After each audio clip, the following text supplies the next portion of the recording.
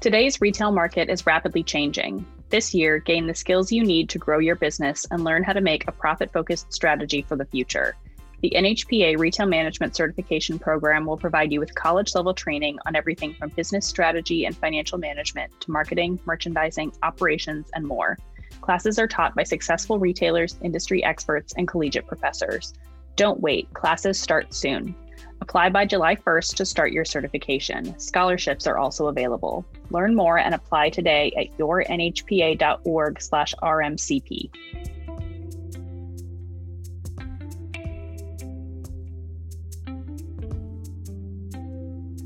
Welcome to Editorially Speaking, the magazine podcast for the North American Hardware and Paint Association. I'm Melanie Mowell, the managing editor for the association. On today's podcast, we had Jackie Sachs, owner of Round Top Mercantile in Round Top, Texas. Welcome to the show, Jackie. Hi, great to be here. Thanks so much for agreeing to be on the podcast. You have your store and your kind of career path is really interesting. So really happy to be able to tell that. So why don't we jump right on in and just give us some background about the store and how you got involved. Okay. Well, the store was originally built in 1984. My mother-in-law was kind of tired of being in the paralegal field. So she said, hey, let's build a little grocery store, a little hardware. You know, I could sit and read the paper, drink my coffee here and there. But from the get-go, the store kind of was a center of it was a great place for everyone to meet during the day. And so it slowly continued to grow. And the oil boom of 86 kind of helped put the store on the map, and hardware started to go through the roof. So in the mid 80s, they went through an expansion. In 92, we kept growing. They did another expansion, brought feet on. And then in 2011, we expanded to the outdoor power equipment field. In all that time, January 2000, I turned 16.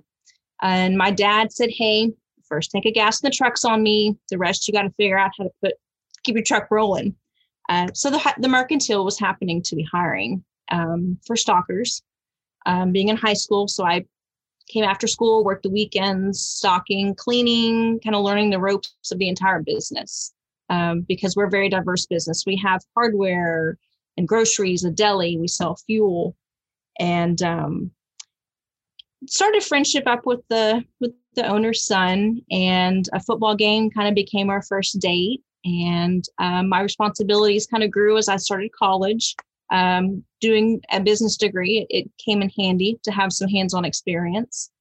And came back from college and took over assistant store manager underneath Michael. And in 2014, we purchased the business from his family, underwent a 20,000 square foot footprint expansion. And we've just kind of continued to grow from there. So when you were 16 looking for a job, was this store kind of your only option? What other kind of businesses exist in your area? Tell us about Round Top. Well, Round Top is a little bitty 1 square mile, population 90.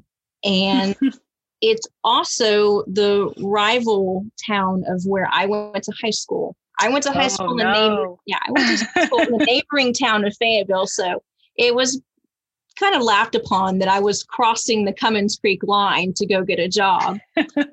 In where I grew up in Fayetteville, there were other options for work. There was another little grocery store in town. There was also a couple restaurants where my friends would bust the tables or were, kind of part-time waitresses and stuff. I didn't want to be in the restaurant industry. We just didn't. Yeah. The late nights with the store, we're done. We close at 6:00. Out of here by 6:30. You're still home by 7. So I didn't have to kind of sacrifice any of my schooling or homework that wasn't, I was able to go home and still be a student. So, and then some of the other kids, in LaGrange, which is the next biggest town over, there's HEB in the way of grocery to do sacking and stuff like that. But same thing. I kind of like the feel of being in a little independent business. Yeah. Yeah. So who are your customers in Round Top? Are they mostly DIYers? Do you guys have farm customers? Since you have such a diverse business model, who are you serving? It is a diverse clientele. Unfortunately, because of changing of the times, the farmers are going by the wayside. We're seeing properties of 100, 200 acres being split up into 5 or 10 little, we call them ranchettes here. But very much do-it-yourselfers. Of course, this past year has opened the door for do-it-yourselfers because everyone has been, wanting to learn to garden or painting everything. And so we've seen those categories grow as our customers have changed. A lot of our clientele are weekenders. This is second homes or retirement homes for people from Houston, Austin, Dallas, Fort Worth area. So the average age of our customer is retirement age. Okay, so that's pretty interesting. I think that you kind of serve an older DIY customer base compared to maybe some other retailers that serve like younger, like first time homeowners. So that's really interesting. Do you see that influences your product mix? At times it does. I do. I listen to my customers. I have a lot of people that will email me, "Hey, I like this. Can you get this?" Or I'll have packages of product on my desk when I come in the morning that, "Hey, I like this. Can you get this? If you don't want to stock it, I'll buy a whole case." I have a lot of customers that are open to, if I can just buy the whole case from you, I'm fine. You don't even to stock it. So see a lot of influence from them as well. Yeah, that's really interesting. So your store is pretty unique that you also operate a grocery store. So you said there are other grocery stores in kind of your community area. So how did you said the grocery store was always part of the plan. So was that filling a need in Round Top when your mother-in-law said, "Hey, let's start this side of the business"? There was nothing else. If you milk, bread, eggs, it was kind of the basics. It wasn't. Mm-hmm. We've grown to be a full service grocery store now with the fresh produce and the fresh meat and the deli meat. We've added on pizzas, but it's always been kind of your staples. We've ventured out, yes, and we also do gourmet, and of course, keeping with the new gluten-free and organic diets, keto. It's allowed us to expand our offerings to accommodate for our customers. Yeah. So how is that different from hardware? Do you find that the concepts, like especially the retail concepts, are pretty similar? Being grocery business is very unique compared to the hardware. You're dealing with different profit margins. You're dealing with perishable product. So it does you have to kind of pick and choose, and when something's not selling, it's, you don't get to put on clearance and just hope that it sells. You have to get rid of the product. Yeah. So the buying is very much similar to the hardware business, but it's the shelf, grocery real estate shelf wise is very expensive real estate. So you want your best products on the shelf. Yeah. Do you respond to customer requests in the same way? How do your customers kind of, ask for new things on the grocery side? I do. I look at the feasibility of the product. Yeah. If this is this new fancy caviar, I can't afford to put a case in. But some of the other products I keep up with the new trends. And of course, I use a lot of the new products as what do I want to buy? Yeah. It helps because we do not shop anywhere else. We strictly live out of the store. So it's looking at the feasibility and the accessibility. Do I have a wholesaler that can bring me this product on a regular basis, or am I having to make arrangements to get it shipped directly? Because if I can't easily get my hands on it, it's hard for me to keep it on our shelves. Yeah, definitely. That makes sense. So you talked a little bit about this 20,000 square foot reset. So what year did you say that was? 2014? 2014. Mm-hmm. So talk us through that process. Why did you decide to do that? What was kind of the deciding factor? And how did that come together? Well, we were literally out of room. We had shelves stacked to the ceiling. Our storerooms were busting full, and we were not able to keep correct facings on products because we were just out of room. And we were seeing the need for expansion in our lawn and garden, outdoor power equipment, and the paint. What we've seen is everything that was service driven needed more room. And that part of the expansion was on the grocery side, our deli. We had to expand it because we were right now making sandwiches, 10 feet away from the cashiers. And that just really wasn't conducive for, people don't want you making their sandwich when you're touching cash. So it allowed us to give us some room and expand our now fresh meat too. We fresh grind our hamburger meat on premise every day. It's not in a vacuum sealed package. It's fresh every day. So we knew we needed to expand all these things. And so that kind of went into the floor plan. And as with any floor plan, if it's a house or a business, it's a process of moving and kind of figuring what's going to flow best. We ended up having to tear down an existing part of the building to blow out a wall to keep going. We never had very large restrooms, so it gave us opportunity to bring ADA compliant restrooms that would accommodate for a changing table and just kind of keep up with what our needs of our customers.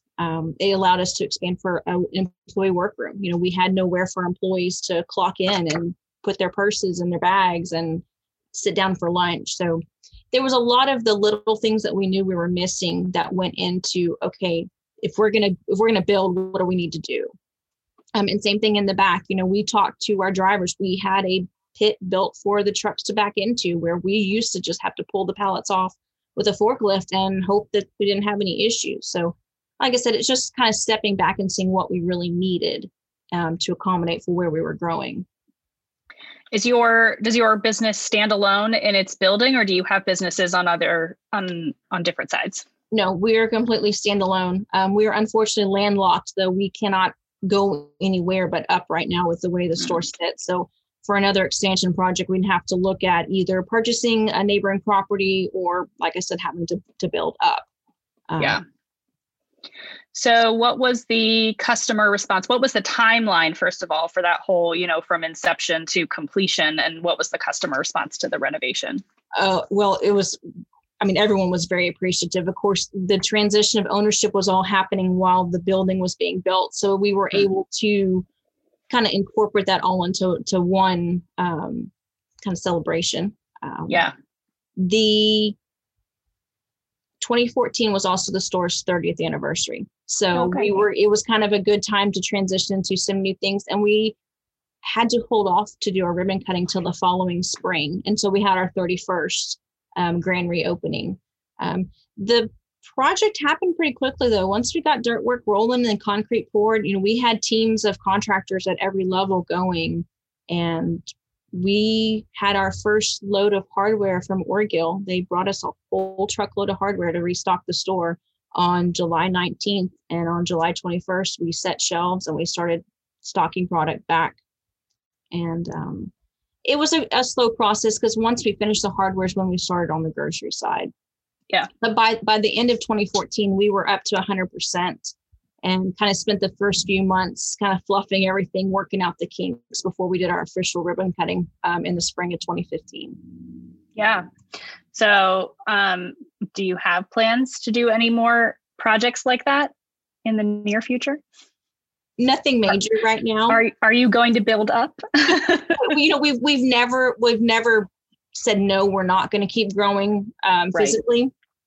We just know that it would be, for us, would probably taking and separating the offices, you know, taking all of our office space to make it retail space, and then probably building us then just a separate standalone office per se. Because that's really the only thing that's holding us up, because we have our yard in the back has got the fence material, so we really we don't want to intrude on that. But that would be the next move. That would be the easiest thing, is let's knock the offices down and make retail space. Yeah. Yep. So tell me a little bit about the other categories. So you said this expansion offered you the opportunity to go into outdoor power equipment and build your lawn and garden. And so what are the other kind of big things? Before we started recording, we were talking about the winter storms that just happened. And you said it was an opportunity for the plumbing category to be big for you in recent weeks, but especially over the last year, what were kind of the biggest categories for you? Well, anything for us that's service driven, you know, like our lawn and garden, you know, we offer repair services after the sale. With the deli, everything, you know, it's people appreciate having fresh cut meat and sandwiches. The pizza, the paint, what we initially did in 2014, we've kind of outgrown. So we just brought in a new, digitized paint system. It does mixing for you, which is great. It eliminates the air and mist tints. And get plumbing's kind of picked up again, because people are doing their own irrigating for their garden, and like the blizzard has kind of let everything kind of blow in proportion, because no one else can find it anywhere else. We heard of people having standing in line for hours at the big box stores to only walk up to the shelf and there'd be nothing left. So wow, it's the pandemic per se has kind of helped every category grow by some measure. Yeah. So you hinted a little bit earlier about your process for finding new products that you do your best to respond to customer requests. So, outside of that, what are your strategies for researching products and sourcing new products? I subscribe to, I don't know, probably a dozen different newsletters that I get on a daily, weekly, monthly basis, as well as getting direct communications from my vendors. And as well as the newsletters that the NHPA puts out, it kind of sometimes sparks some ideas to, okay, I need to go back and investigate that a little bit further. Keeping up with the market trends, with the new items, and with the news, what's going next. Texas, the mask mandate was just lifted here last week. So it's been interesting. People are still wearing masks though, and staying as safe as we can. So that's become a category that we never had a whole lot of, personal protection equipment, stuff like that, that's expanded. But it's just kind of, it's reading into, and I still get magazines. I love to still be able to flip through the pages and dog ear something and go, hey, I need to go back and read this, or, share this with my employees. Here's some team building practices and stuff. So it's kind of a few different mediums that I use to stay in touch with everything. Yeah. Since I started working for NHPA, I never really considered how many Christmas gifts for my husband I would find in the pages of the magazine that I manage. Very, very true. Very true. So it's a help for me as a consumer of home improvement products. So I can only hope that it serves a similar purpose for it's a for sneak people like you. peek. A sneak peek of what's to come. So when your customer does walk up and go, hey, have you seen this new lawn and garden chemical? And I go, oh, yeah, I did. I read about that last month. That, it gives me the ability to be ahead of the customer when they come to ask for something, that they're not completely blowing my mind on this new tool that they found, or new chemical for the house or something. So, yeah. So as far as customer requests, what's the frequency that you get emails or people coming up to you? Is that daily, weekly? How do you manage that? It's usually weekly. I just kind of take it. We have certain order days, so we kind of give, if it's in time to give us time to get research, if we can find it, it may take a few weeks or a month or two sometimes to get new products. We try to react pretty quickly though, so that they don't think we've forgotten about them or we don't care about them asking for something. We're pretty quick to communicate, hey, this is something that we can't do or we won't do. And for the most part, they're pretty understanding if we can't bring what they want in. Yeah. So that kind of leads nicely into the next conversation, which is supply chain. So over the last year, we've heard that supply chain is just consistently a challenge. So how did you kind of work through those this year? What were kind of the conversations you were having with suppliers? Well, it was very interesting trying to convince our customers that we really were telling them the truth, that we could not get any toilet paper. When they figured out that they couldn't get anywhere else. So that's been a hard conversation at first. I think people have now become to realize that there's going to be times that we're going to be able to accommodate for requests. And there's going to be times where I'm sorry, there's nothing I can do. By all means, we've seen it in every sector. It's not in just a particular hardware category. It's in farm and ranch supply. It's in groceries. Where they used to have 15 choices for Bush's style beans per se, they're only making 2, and it's because the manufacturers have downsized their production. So we're fortunate because we have so many vendors to choose from, that when our grocery company was, say, out of water and cleaning supplies, we had some of our hardware vendors to lean back on to be able to at least keep bleach on the shelf and some of the other necessities. People have kind of learned they're not going to have so many choices when it comes to product, but at least we're able to keep something on our shelf. Of course, right now, anything that relies on import of metal, we're having very more than normal waiting periods for some of our fence supplies because they just cannot get enough raw product to produce the final product. And we're telling customers when they're ordering something, I can't promise you when it's going to be here, and we need to lock in pricing now because in a week from now, it's going to probably be $1,000 more. So it's the supply chain issue. It's been everywhere for us in the store. And we've just done our best to kind of convince customers that, hey, one day it may get better and one day, we'll have it on the shelf all the time. Yeah. Yeah. Have there been any categories that you were surprised were so affected by it, or was it really just across the board that you were seeing it? The plumbing right now has been an issue. We had kind of heard in the background that there were some issues with some PVC manufacturing. We just never would have imagined it would have been so much, where there's just nothing to be found.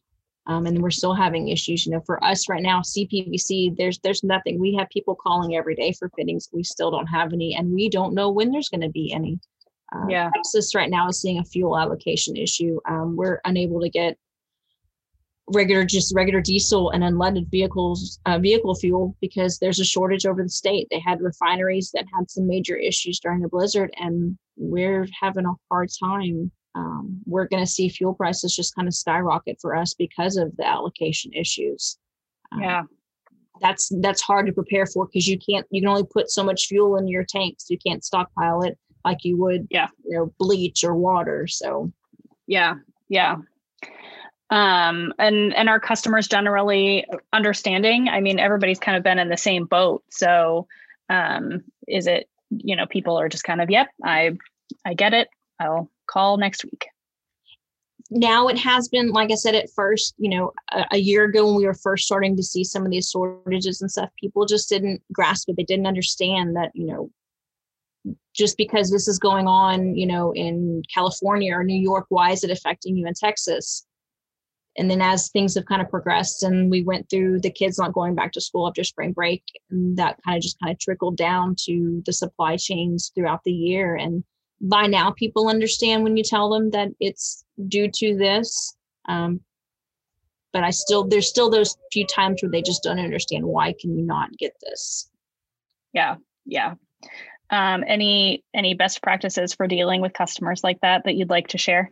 I fortunately have, I guess, from being in the business for 20 years, you learn to read your customer.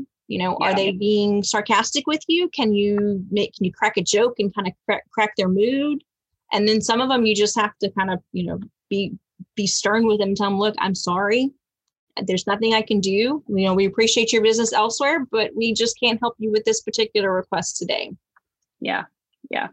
Do most of your customers buy from both hardware and grocery at the same time, like on one trip? Or do you see people come in, I got to go to the hardware store on Sunday and I got to go to the grocery store on Wednesday? How does the crossover work for you?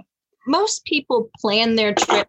They're going to the Mercantile. They're going to get everything on their list at one time. Of course, we do have a running joke with some of our locals that how many trips are you going to make to the Mercantile a day? Currently, one of our customers holds the record for 10 trips to the Mercantile.